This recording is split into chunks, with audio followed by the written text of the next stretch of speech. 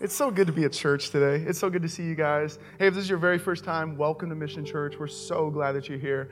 My name's Caleb. I'm one of the pastors here, and our entire staff was actually down in Los Angeles this last week at a conference called Zoe Conference, which is led by Pastor Chad Veach, and it was such a fun time. He's actually an overseer at our church, and so that's half of our team flew back super late last night. We're here. We made it. We're kind of delirious, but we're so excited about what Jesus is going to do. Come on. I've had 5 cups of coffee so far this morning. Don't judge me. Pray for me. So between that and the Holy Spirit, we're going to be okay. You know what I'm saying? But I had a message all planned out, all figured out before even the conference. And while I was down there, I just felt like the Lord said, I'm calling an audible, and I want you to preach an entirely different message. So I hope that's okay. The title of my message, if you're taking notes, is Ankle Deep. And I'm just going to be real. It's going to be kind of raw because it's everything that the Lord's been teaching me lately. And so I hope it can encourage you. So we're going to read here a portion of Scripture together, Ezekiel chapter 47. It'll be on the screens. And then I'm going to pray one more time, and then we're just going to dive right into this message this morning. But Ezekiel chapter 47, beginning in verse 1, this is what the scriptures say. When he, by the way, that's a divine messenger. And then me, this is written in first person, it's Ezekiel. So when he brought me back to the temple's entrance, I noticed that the water was flowing toward the east from under the temple's threshold. The temple faced east. The water was going out from under the temple's facade toward the south of the altar. And he led me out towards the north gate and around outside the outer east gate where the water flowed out under the facade of the south side. And with a line in his hand, the man went out toward the east. And when he measured off 1,500 feet, he made me cross the water. It was ankle deep. Everybody say ankle deep. Come on, it was ankle deep. He measured off another 1,500 feet and made me cross the water. It was knee deep. He measured off another 1,500 and made me cross the water, and it was waist high. When he measured off another 1,500 feet, it became a river that I couldn't cross. The water was high, deep enough for swimming, but too high to cross. And he said to me, "Human one, do you see?" And then he led me back to the edge of the river. And when I went back, I saw very many trees on both banks of the river. And he said to me, "These waters go out towards the eastern region, flow deep into the steep slopes and into the Dead Sea. And when the flowing waters enter the sea, its river becomes fresh. Wherever the river flows, every living thing that moves will thrive. There will be great schools of fish, because when these waters enter the sea, it will be fresh. Wherever the river flows, everything will live." And verse 12. On both banks of the river will grow up all kinds of fruit-bearing trees. Their leaves won't wither. Their fruitfulness won't wane. They will produce fruit in every month because their water comes from the sanctuary. Their fruit will be for eating and their leaves for healing. This is the word of the Lord. I'm going to pray. Jesus, thank you so much. Again, Lord, we can't thank you enough for this just moment that we have together. Lord, may we never forget how special it is that we get to actually gather together as a community because of what you did. And we get to experience your love, and we get to experience your presence. And so I just pray that, Jesus, you would use this passage of Scripture. I thank you for your word and what a gift it is to us. But would you use this passage of Scripture now to take us deeper, to bring us even closer to your heart? And so again, Lord, we can't say this enough. Would you open up our eyes? Would you open up our ears? Would you open up our lives? And would you, Jesus, lead us and change us today? We love you so much in Jesus' name. Everybody said? Amen, amen. Awesome. Hey, a little bit about Ezekiel before we kind of really dive in. Ezekiel's name means God strengthens. God strengthens. This guy named Ezekiel was a prophet in the 6th century BC. He also belonged to a family of priests, so he was a priest. He was married until the untimely death of his wife, which is actually recorded in the book. We know that he probably considered the other prophet Jeremiah somewhat of a mentor. In fact, Jeremiah was several years older than Ezekiel, and so Ezekiel looked up to Jeremiah, was very familiar with Jeremiah's writings, and actually built on a lot of Jeremiah's themes. Now, the other thing we know is that Ezekiel was 30 years old when he received his first vision from God and really was kind of called to be a prophet in Israel, and more specifically in Judah, which is the southern tribe of Israel. So he's 30 years old, and he receives this vision. I got to be honest, the vision is really intense. It's recorded in the first part of the book of Ezekiel, and it's basically about the temple in Judah, in Jerusalem, being absolutely decimated, like absolutely destroyed, absolutely deconstructed. Like that's his inaugural vision, so to speak. And Ezekiel's point in even receiving this vision and in proclaiming it throughout all of Judah is this, that Judah as a people has constantly and consistently rejected following God. And so God finally gets to this place where he's warned them time and time again so lovingly, and he says, okay, I'm gonna let you do your thing. I'm gonna let you go your own way. And Judah is now really reaping the consequences, the negative consequences of a life that's actually lived without God. And the context, the historical context during this time when he first had this vision was one of emotional turmoil and political chaos. The Babylonians had invaded Judah. In fact, they had even kidnapped the king of Judah, brought him to Babylon. He was in captivity. He was a prisoner. And then they had kind of put in a different king in his place and used him as a puppet. And they had already taken a huge portion of the population to Babylon. In fact, Ezekiel was one of those people. Ezekiel was actually taken captive, brought into Babylon, and lived the majority of his life in exile. So Ezekiel's calling, Ezekiel's purpose, he was so kind of, his story was one of brokenness and one of being in the fire. And so he's speaking from this profound experience of really knowing God in that context. It's incredible. And now 20 years later, after this inaugural vision, he's 50 years old, and he has another vision. It's the passage of Scripture that we just read. And what's so amazing is when you read through the entire book, it kind of takes you on this journey, and you read this vision that we just read, and all of a sudden it's the temple, that same temple that was destroyed, the same temple that was deconstructed, the same temple that was decimated, and all of a sudden this temple is being brought back to life. And we see in it, we see this river flowing through it, which symbolizes life, and we see vegetation all around. We see trees blossoming. We see things coming back to life, fish in a dead sea. I mean, we see this picture of vitality, this picture of promise, this picture of hope, this picture of grace, this picture of life to the fullest. And if we could even just pause for a moment, I think some of us need that message today. I think some of us just need to hear this, as simple as it sounds, is that you are not beyond hope. And the book of Ezekiel and this particular portion in Ezekiel 47 just screams that message loud and clear. You're not beyond hope. Your marriage is not beyond hope. Your dreams are not beyond hope. Your kids are not beyond hope. Your future is not beyond hope. Your life is not beyond hope. And I think our world needs to hear this message. Because what's so interesting is that, man, the Babylonians haven't invaded our land, but talk about emotional turmoil, talk about political chaos, talk about a broken world that we live in today.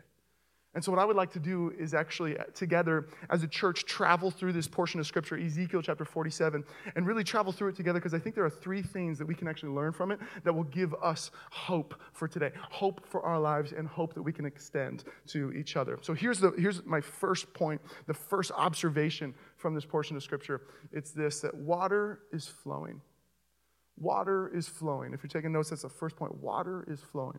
Now, it's important for me to kind of do a little bit of teaching before we really get into even more preaching here this morning. The genre of the book of Ezekiel is what we call prophetic.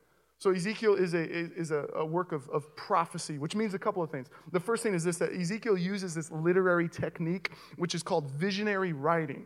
Visionary writing. What that means is that he actually transports readers into this imaginative world. So if you see this, all of a sudden, Ezekiel is being transported back. He's in Babylon. This is where he's actually living, and yet the Holy Spirit transports him through this vision back to the land of Jerusalem, and he sees the vision of the temple. So this is part of the kind of prophetic nature of this genre. So it actually takes a little bit of imagination for us to even follow Ezekiel as we read the Scripture. And the other thing that he uses is this thing called symbolic reality. Symbolic reality. And what that means is that the most important ingredients kind of in this portion of Scripture are actually symbols. So there's a lot of symbolism here. There's a lot of things that we're going to unpack and kind of get at together. And the first thing we see is all of a sudden, you're in this temple and river starts flowing out of it. A river starts flowing out of a temple. Water starts coming out of a temple. Here we have this thing that's not really it's not very realistic, but then that's the symbol that we have here in this portion of Scripture. In fact, the exact verbiage that Ezekiel uses in verse 1 is this: I noticed that water was flowing. I noticed that water was flowing. Man, we're just going to get right at it this morning. I think this is what it communicates, man. There is no shortage of water in the kingdom of God. Heaven is never in a drought. Some of you guys need to realize that heaven's never in a drought. There is no shortage of grace. There was no shortage of mercy. There was no shortage of revelation. There is no shortage of power. There is no shortage of peace. There's no shortage of forgiveness. There's no shortage of love when we follow Jesus Christ. And some of us need to realize that. Heaven's never in a drought. There's no shortage of water. What there is sometimes is a shortage of faith on our parts. A shortage of faith on our parts. There's this story in the Gospels, which the Gospels are the autobiographies or the biographies of Jesus. And in John chapter 2, beginning in verse 1, it's the story of Jesus' very first miracle. It says this: on the third day, there was a wedding in Cana of Galilee. Jesus' mother was there, and Jesus and his disciples were also invited to the celebration. When the wine ran out, Jesus' mother said to him, "They don't have any wine." And Jesus replied, "Woman, what does it have to do with me?" By the way, if you're a kid, never say that to your mom, okay? Like, we read that in the English, and we're like, "Woman," and we're like, "Whoa, Jesus, that's kind of intense," In Greek, that was kind of a common way to talk, to be honest. Okay, anyway, we're moving on, okay? Jesus replied, "Woman, what does that have to do with me?" Again, kids, don't say that to your mom. "My time has not come yet." And Jesus' mother told the servants, "Do whatever he tells you." Nearby, there were 6 stone water jars used for Jewish cleansing ritual, each able to hold 20 or 30 gallons. And Jesus said to the servants, "Fill the jars with water," and they filled them to the brim. And then he told them, "Now draw some of it and take it to the head waiter." And they did. And the head waiter tasted the water that had now become wine. He didn't know where it came from, though the servants who had drawn the water knew. The head waiter called the groom and said, "Everyone serves the good wine first. They bring out the second-rate wine only when the guests have drinking freely. You kept the good wine until now." You kept the good wine until now. Man, there's this phrase that just pierces me every single time I read this passage of Scripture, and it's this. It's in verse 7. They filled them to the brim. They filled them to the brim. Jesus doesn't tell the servants how full to fill the water jars. He just says, "Hey, put some water in it. Put some water in the jars." And it's so interesting to me that the servants actually fill them to the brim. They fill them as full as possible. The servants easily could have thought to themselves, man, what Jesus is asking is absolutely absurd. Because the problem is not a shortage of water. The problem is a shortage of wine. And yet here Jesus is saying, hey, fill these water jars with water. They could have easily said, this doesn't make sense. They could have easily just put a splash of water. They could have put half full in there. They could have said, man, I don't even want to work that hard. And yet, what do? They fill it to the fullest. If I could be real with you, you will never experience the fullness of God by filling your life only half full. Ever. Jesus loves us enough to work with whatever we give him, and yet the reality is, if we only give him half of our hearts, we will only experience half of the relationship that we could have with Jesus. If we only give him half of our lives, we will only live up to half the potential that he's actually called us and created us to live. We are only limited by our level of faith. And I look at my own life, and I wonder, how many miracles have I missed out on seeing and being a part of because I filled the jar of my life only half full? I look at my life, and I wonder how many opportunities to share the love and the comfort of Jesus Christ with the people around me that are hurting and broken and weary that I have missed because I filled the jar of my life only half full. I wonder how many detours Jesus has actually had to very graciously take me on to get me back on track because I filled the jar of my life only half full. You see, the reality is we can't spill over if we're only half full. And Jesus hasn't called us to a life that's half full. Jesus has called us to a life of overflow, a life that spills over.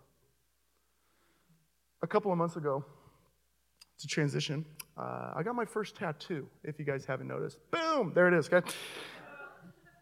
And it's kind of a small miracle in itself because I do not do well with blood and needles. All right, I'm just going to get out there. Those things are my kryptonite. In fact, I'll share just a story to kind of emphasize just how bad I am with this. Okay, about 6 years ago, I was working at a different church and got life insurance. And so I was kind of communicated, hey, the nurse can actually just come to your apartment. It's super easy. They'll do kind of the test, the physical exam, just at your own place. So that way you don't even have to go into the doctor's office. And I was like, okay, that sounds great. So the nurse comes and she does all these, like physical, whatever you do at a physical exam, okay? And she does all this stuff, and she asked me to lay down on the couch to take my blood, and for some reason, I was like, oh man, I forgot that you actually have to do that on these kind of things, and so all of a sudden I start getting nervous, but I'm laying down, she takes my blood, and then usually that's the last thing Like usually that's the last thing that you do in a physical exam, and the nurse or the doctor just says, hey, okay, just take your time. Don't get up too soon. You get up whenever you feel, you're ready. Here's a cup of water. I mean, usually they kind of like nurse you even in that way,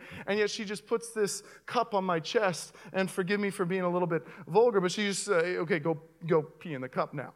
And I'm like, okay, I got it. I sit up, and all of a sudden my head starts spinning. Anybody like this? Is this just me? Okay, whew. Just knowing I'm not alone here, okay? I need some support. I need some love. And so all of a sudden, my head's kind of spinning, and she looks at me, she goes, hey, are you okay? And I'm like, yeah, I'm fine. I'm going to be good, And so I stand up. I start walking to my bathroom, and every single step, my head is just spinning more and more, and I'm getting more and more lightheaded. And so I open up the bathroom door, and I close the bathroom door, and then by the time I'm actually in the restroom, I mean, my, head is just, it's spinning. I feel like I'm seeing stars and everything's starting to go black. And so I do what every, intelligent person would do in that moment, and I start, peeing in the cup. And the next thing I know, I'm just bam! And I'm waking up, and I'm on the floor, and the nurse comes and opens up the door, and she sees me, and I look down, and my pants are at my ankles. I'm curled up in the fetal position around the toilet, and she, no joke, she's a nurse, a trained professional. This shouldn't be okay, but she actually lets out a little, scream, ah! And runs out of the bathroom. And so I'm just on the bathroom floor naked, humiliated, and I hear her yelling from my kitchen, do you have any grape juice? Do you have any sugar? Do you have any chocolate? And I'm like, oh my gosh, what is happening? It was humiliating. Now, to make it even worse, fast forward about 3-4 weeks, and I'm in the church offices, and we have another staff member that came on the staff around that same time. And so she comes into the church offices, and I'm working. I'm at my desk. I'm in my office. And she walks by. She's walking down the hall.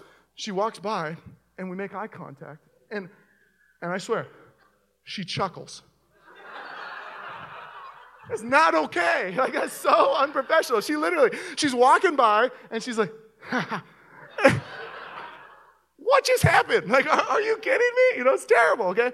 And so I tried to learn from this experience. And so the next time I had to give blood, I was at the doctor's office, and I was like, hey, just to give you a heads up, I really, really don't do well with needles and with blood. And she goes, oh, okay, yeah. And I was like, no, I don't think you understand. I passed out naked once in front of somebody. I really don't do well with blood and with needles. And she goes, no, you're fine. I was like, no, for real. I think I need to lay down something. She goes, you'll be fine. And she leaves. I'm like, okay, joke's going to be on you, And so she comes back into the doctor's office. She takes my blood, and she's like, see, isn't that fine? And I don't know what happened to me, but all of a sudden, everything started to go woo, And so I'm sticking my feet on her computer, trying to make sure I don't slide out of the chair and pass out. I really don't do well. So that's what I'm saying. When I get a tattoo, man, it's a small miracle. I'm going to downtown Oakland to this guy named Stash, and I'm like, man, I better not pass out in front of this guy. It's going to be one of the most humiliating moments of my life. And so I'm trying to do a pep talk. Jacqueline's there with me. She's literally feeding me Sour Patch Kids to keep my blood sugar level up, I'm like, okay, I can't pass out. And I got it. Woo, praise the Lord. That was my whole entire point in saying, I'm just kidding. But the tattoo says parasong, and it's a Greek word that actually means extraordinary. And several months ago, I couldn't get away from what I felt like the Lord was just teaching me over and over again, that everything in our lives, if we surrender it to Jesus Christ, actually feeds the extraordinary. Like every twist and turn, every up and down, every disappointment, every heartbreak, every moment of suffering and pain, literally everything that we go through in our lives, no matter how good, no matter how bad, no matter how ugly, if we surrender it to Jesus Christ, actually makes our life story even more extraordinary. And I wanted that reminder all the time, so that no matter what I was walking through, I knew, hey, it's going to feed the extraordinary, because Jesus is here with me. One of my heroes, Dietrich Bonhoeffer, he writes that, he's a German theologian, but he writes that the hallmark of the Christian is the extraordinary. In other words, we're called to live a parasong life. We're called to live an extraordinary life. And it's so funny, because actually after I got my tattoo, you'd think it would have been before, but after I got my tattoo, I started to realize just how many times this word parasong is actually in the scriptures. It's all over the place. I knew it was in Matthew chapter 5, but all of a sudden I read John 10:10 in the Greek, and I realized the thief enters only to steal, kill, and destroy. I came so that they would have life, indeed so that they could have life parasong. to the fullest. And then you keep reading your Bible and you get to this book called Ephesians. In Ephesians chapter 3, verse 20, the Apostle Paul is writing to the church and he says, glory to God who is able to do parasong, far beyond all that we could ask and all that we could imagine by his power at work within us. You see, the extraordinary life is one of superabundance. It's one that spills over. It's one that overflows. And we will never live that kind of life if we fill the jars of our hearts only half full. Man, we have to understand that water is flowing. There's no shortage in the kingdom of God. There's no drought in heaven. The only shortage that happens is a shortage of faith within ourselves. So the first point, water is flowing. Here's the second point. It flows from God's presence. It flows from God's presence. See, Ezekiel, he continues to write in Ezekiel chapter 47, verse 1, and this is the next thing he says. He says, the water was going out from under the temple. Under the temple. It's significant where this water is actually coming from. It's flowing from God's presence. A few months ago, Pastor Tyler and I had the incredible opportunity to go up and actually hear Pastor Judah Smith, who's the senior pastor of a church called Church Home. It's based in Seattle and Beverly Hills, and he's amazing. He's been one of my heroes and inspirations since I was 19 years old, and so I was so excited to hear him, and we actually got to have dinner with him afterwards. He's honestly one of the most gracious dudes I've ever met, and so it was such a sweet time, and yet we were here and we were listening to his message, and he shares this story in his message, which, by the way, it's on YouTube, and I know I'm kind of have a reputation of being a hype guy, but I really mean it. I grew up in church. This is one of the top 5 messages I've ever heard. It's called, What is Divine Persuasion? And so if you have an hour, you can go on YouTube and check it out. It's unreal. But he shares this story in this message about his kids bringing in the groceries. Now, if I were to share that message with you, it would be like 2 seconds long. It'd be like the kids brought in the groceries. And yet somehow Pastor Judah makes it, 20 minutes long. It's just absolutely hilarious because he's talking about like how, kids, you see them like bringing in the groceries and there's never like even the thought of just making multiple trips. In fact, I remember being a kid too, and my dad, one of my chores was bringing in the groceries, and I would never even consider like making 3 or 4 trips to get all the bags. What would I do? I would stack them on my arms. I'd make sure I was like, I'm going to do this in one trip, and the bags are like ripping, and stuff is falling out of it, and the milk is about to spill. I mean, you're like, it's like an art, but you're just like, you're stacking all of these grocery bags, trying to bring them into one trip, and then you finally get them in the house, into the kitchen, and you throw it on the counter. You're like, I'm done. I'm going to go watch cartoons or sports or something, I mean, it's an art. And Pastor Judah, what he was saying was, man, that's how most of us live our Christian lives. Like rather than living them in the joy and intimacy and relationship with Jesus, Christianity has become, okay, I got to carry this bag. I got to make sure I have faith today and that I never doubt. And if a doubt comes in my mind, I got to rebuke it in the name of Jesus, so that's another bag. And I can't ever swear, because if I swear, I'm a horrible Christian, so that's another bag. And I can't ever have a lustful thought or a prideful thought. If I have a prideful thought, the devil was prideful, so I'm doomed, and so that's even an extra bag. And all of a sudden, we start stacking the bags on our hearts because we think that's what it means to actually have faith. We think that's what it means to actually honor Jesus. And all of a sudden, it's sapping the energy out of us and the life out of us and the joy out of us. And we are literally so weary. And we come into church. And I grew up in church. So I'm speaking from personal experience. Sometimes we come into church and we hear messages like, you got to live an extraordinary life. And all of a sudden, that's another bag because we feel so ordinary. We don't feel anything close to extraordinary. And so we're dying inside just trying to survive. And it's like we get to the counter and we're like, I got nothing. I got nothing. Judah, he, in this message, focuses on this verse. It's Hebrews chapter 11, verse 6. And I've heard it a million times, but he preached it. And let me read the verse first. But it's impossible to please God without faith. Everybody say faith. Because the one who draws near to God must believe that he exists and that he rewards people who try to find him. The Greek word for faith here is a very interesting word. And this is what Judah unpacks. It means divine persuasion. Divine persuasion. You see, all of a sudden this verse means something entirely new to most of us. It did to me.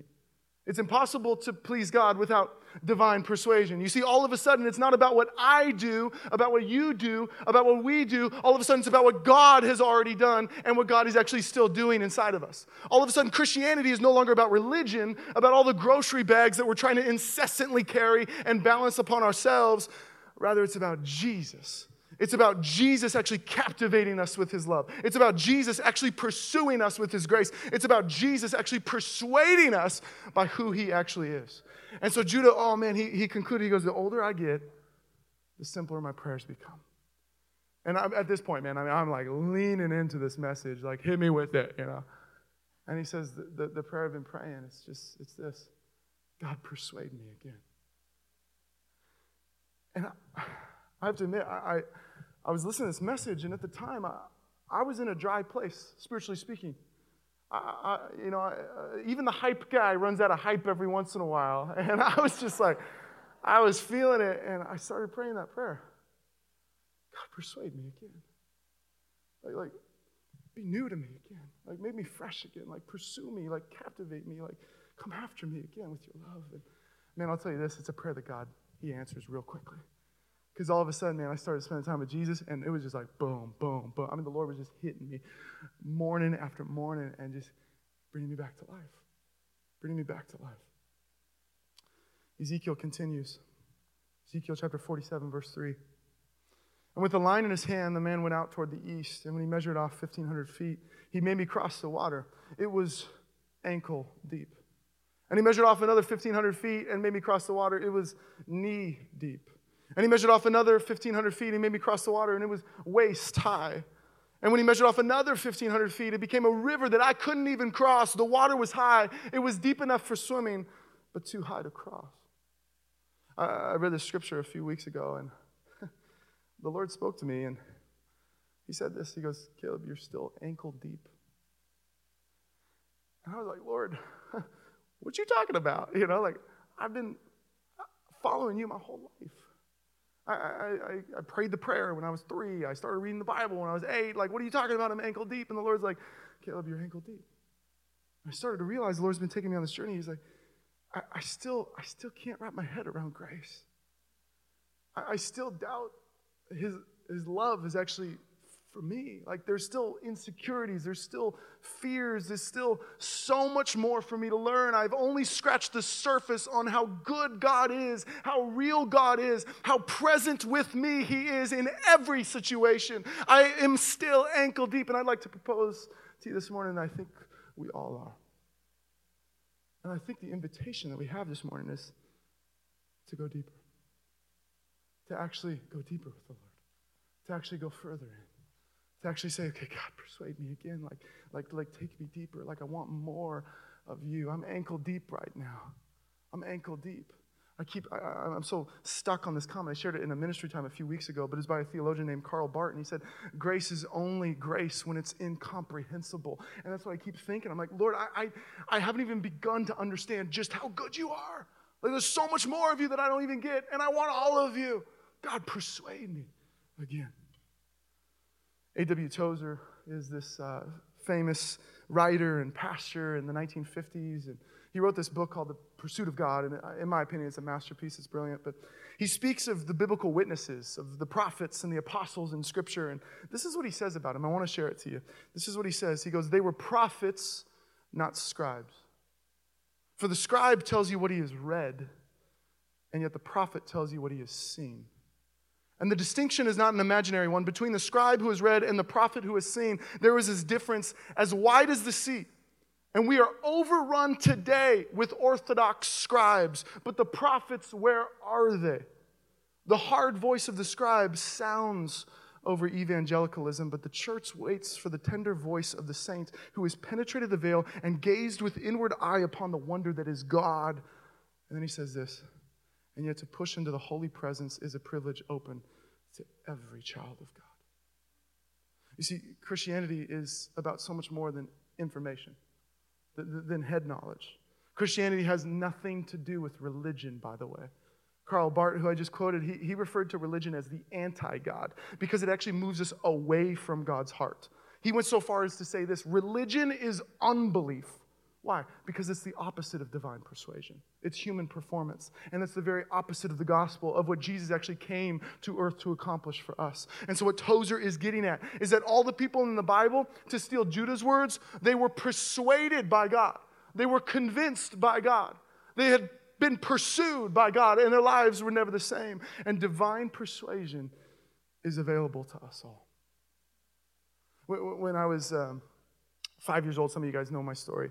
My mom cheated on my dad. My dad was a pastor. My family exploded overnight. Over the years to follow, my mom grew more and more verbally abusive, and it became a more and more toxic environment. But one of the first memories I actually have is of my mom frantically packing the suitcase and me looking at my dad and going, Dad, where's Mom going? And her actually just driving away. And I remember we had split custody, and so everything was just so messy, and it hurt so bad, and I didn't want to go over there. And I went over there, and I just had so much fear in my life. I was so insecure. I kept thinking my mom left. Like, is everyone going to leave? Is it only a matter of time before my brother or my dad, or like is everyone going to leave? Is this going to be the story of my life? I'll never forget the first time I heard God's voice, because I was laying down on bed. We had bunk beds, so my brother was on top. I always made him get on top because I hated the top. And then I was the bottom. And the Lord spoke to me in that moment. And he said, Caleb, even if everyone leaves you, I will never leave you. And you know what happened in that moment? I got persuaded. I was 6 years old, but all of a sudden, man, I knew that Jesus, he was going to be there with me. No matter what came, no matter what difficulties, no matter what storms, no matter what fires. And guys, the persuasion has just grown and grown. And here's why. This isn't to brag about me. Here's why. This is the secret. Persuasion is always connected to presence. You want to be persuaded by God? Then spend time in the presence of God. You want to be persuaded? Then start reading this book, getting to know it, realizing that it's written for you, that every single word can speak to you, give you hope, give you peace, give you joy, give you power. Persuasion is connected to presence. Water is flowing. It flows from God's presence. And finally, my last point, it brings hope and healing. It brings hope and healing. Ezekiel 47, verse 6. This divine messenger, he's leading Ezekiel, and this is what he says. He says, human one, do you see? Do you see? I think that's such an interesting question. Because he doesn't even ask, hey, what do you see? He says, do you see? If I can be really blunt, some of us need to open up our eyes. Because God's been trying to get our attention, and we keep blocking him out. And so this divine messenger, he looks at Ezekiel and goes, hey, do you see? And then the scriptures continue, and he led me back to the edge of the river. And when I went back, I saw very many trees on both banks of the river. And he said to me, these waters go out to the eastern region. They flow down to steep slopes and go into the Dead Sea. And when the flowing waters enter the sea, the water becomes fresh. Wherever the water flows, every living thing that moves will thrive. There will be great schools of fish. Because when these waters enter the sea, it will become fresh. And wherever the river flows, everything will live. And in verse 12, I love it. On both banks of the river will grow up all kinds of fruit-bearing trees. Their leaves won't wither, and their fruitfulness won't wane. They will produce fruit in every month because their water comes from the sanctuary, from God's presence. Their fruit will be for eating, their leaves for healing. Man, this picture is so incredibly miraculous because you have the Dead Sea in which no living thing's even in it, brimming with life. Vegetation everywhere. Fish actually in it, swimming. And not only swimming, but thriving is what the scripture says. You see, it shows us, it proves to us that whatever God breathes on lives. That whatever God's presence touches thrives. That whatever God's power invades is unstoppable. Just like the song that we sang today, man, Jesus, he really does change everything. And you need to know that no matter what you're facing, no matter what you're going through, there's nothing that Jesus cannot breathe on. There's nothing that Jesus cannot bring back to life. I'm going to be super vulnerable. This is me just being real with you guys. I was in Portland, Oregon a few weeks ago, and for my brother's wedding, and it was so fun seeing him get married. And we were in a coffee shop together, and it was sweet. The morning of his wedding, he goes, I was like, bro, what do you want to do, man? It's your wedding day. Like, whatever you want to do, I got you. And he goes, I want to go to a coffee shop. I want to read our Bibles together. I was like, I love you, bro. So we drive to this coffee shop, super hipster, because every single coffee shop in Oregon is like the epitome of hipster. And so we're there, and we're like reading our Bibles. I'm reading through the book of Hosea, and I'm just thinking to myself, like, man, the Old Testament, like, prophets were like another league, you know? Like another caliber. Like I was reading through the story of Hosea, and I was like, man, like, I'm nowhere near this guy. Like this, I got nothing on him. Like, oh my, and I started to feel insecure. I started to actually feel not good enough in that moment. And I started thinking about all the prophets. I mean, Hosea, the story of Hosea, for those of you that maybe don't know or maybe have forgotten, like Hosea, literally, he got a word from God that said, go marry a prostitute, love her with all your heart. She's going to be unfaithful to you, so much so that by your third child, you're going to name him not my son because he's not actually your son. But I still want you to love her. And so Hosea does it. Does it so faithfully. Then you got a guy like Isaiah. His story's a little bit crazier, where God goes, I want you to walk around 3 years just absolutely naked. I forgot what that symbolizes, by the way. I should probably go back to the commentaries, okay? But you know what he does? Isaiah does it for 3 years. He's just being faithful. And then Ezekiel. Oh, man, Ezekiel, his story. It's crazy. Well, there's this heartbreaking moment where the Lord actually speaks to Ezekiel. He says, your wife's going to die. And it's going to actually like symbolize the death that has occurred in the nation of Israel. And somehow Ezekiel just still follows God after it. Still is so faithful. Still loves God so much. And the Lord hit me in that moment. And he goes, Caleb, like, you would stand among them. And before you judge me for being super arrogant, let me unpack this. If you were to tell me that in 2014 I'd get married, and the next few years would be the slowest, most painful death, that in 2018 she would look at me and say, I don't want you, and file for divorce, and that it would be a message of hope and of healing to so many people, I don't know what my response would have been in 2014. I don't know. I probably would have been like, yeah, I'm good. I don't want that. I don't want that calling. But you know what's crazy? Is our life story is our message. Our life story is our message.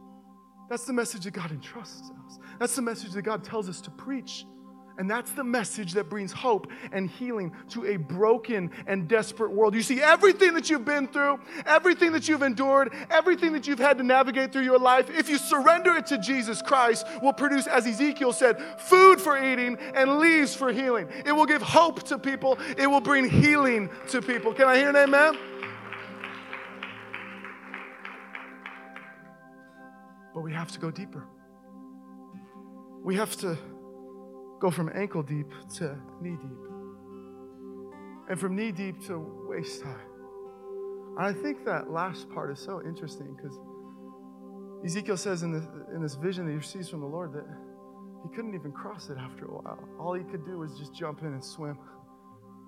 We get to this place in our lives where we realize, I'm all in. I'm all in. Like, Jesus, you got me. So wherever you are today in your faith journey, the water is flowing. And it flows from God's presence. And it brings hope and healing to you so that you can go bring it to the broken world around you. Would you pray with me this morning?